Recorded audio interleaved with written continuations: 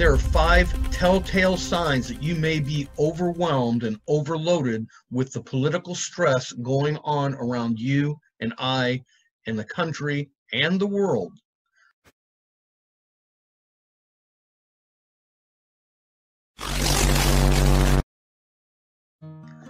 Today, I would like to give you 6 ways to manage that politically induced stress.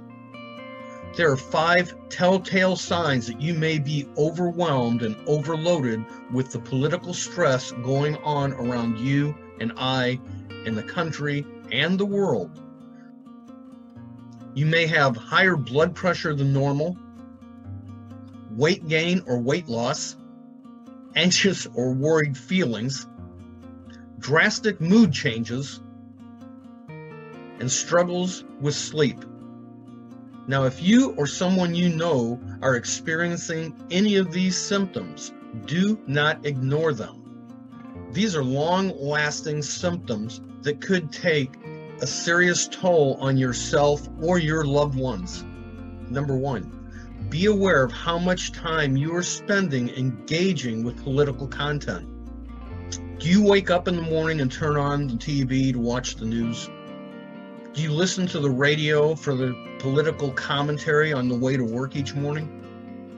Do you follow politics on every social platform? Consuming or engaging on political posts should be quality time, not anxious time. Cut back on the amount of political content consumed and where you're consuming it from. Number 2, be aware of your surroundings when you're sharing your opinions. How do you engage others when sharing your ideas about political content or certain political topics? How do you engage others when sharing your ideas on political events? The way you engage others may affect them negatively if they're within earshot range. Number 3, open up to learning about others' point of view.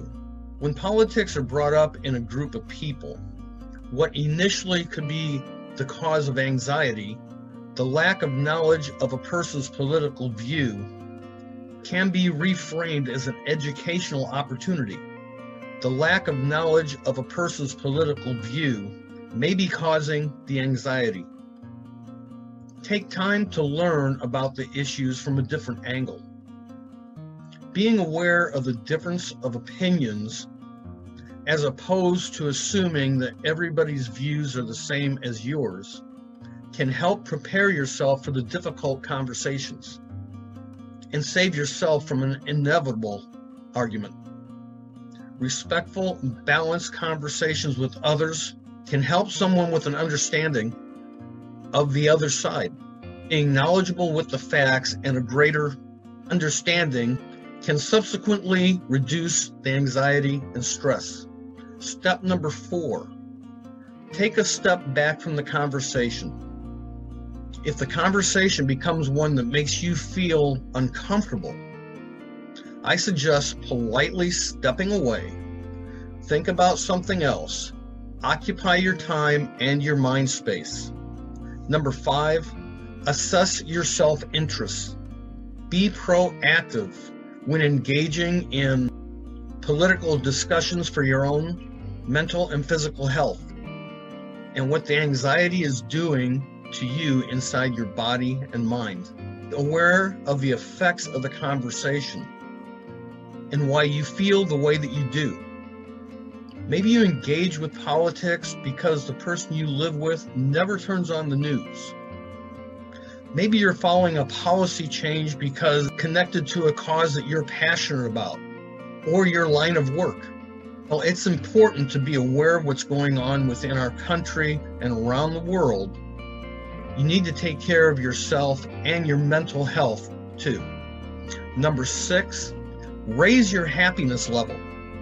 Knowing that by inducing happy hormones into your body, you can achieve more calmness, mental focus and clarity, and much more energy, which can give you a mindset which is much more open to new ideas introduced to you by others.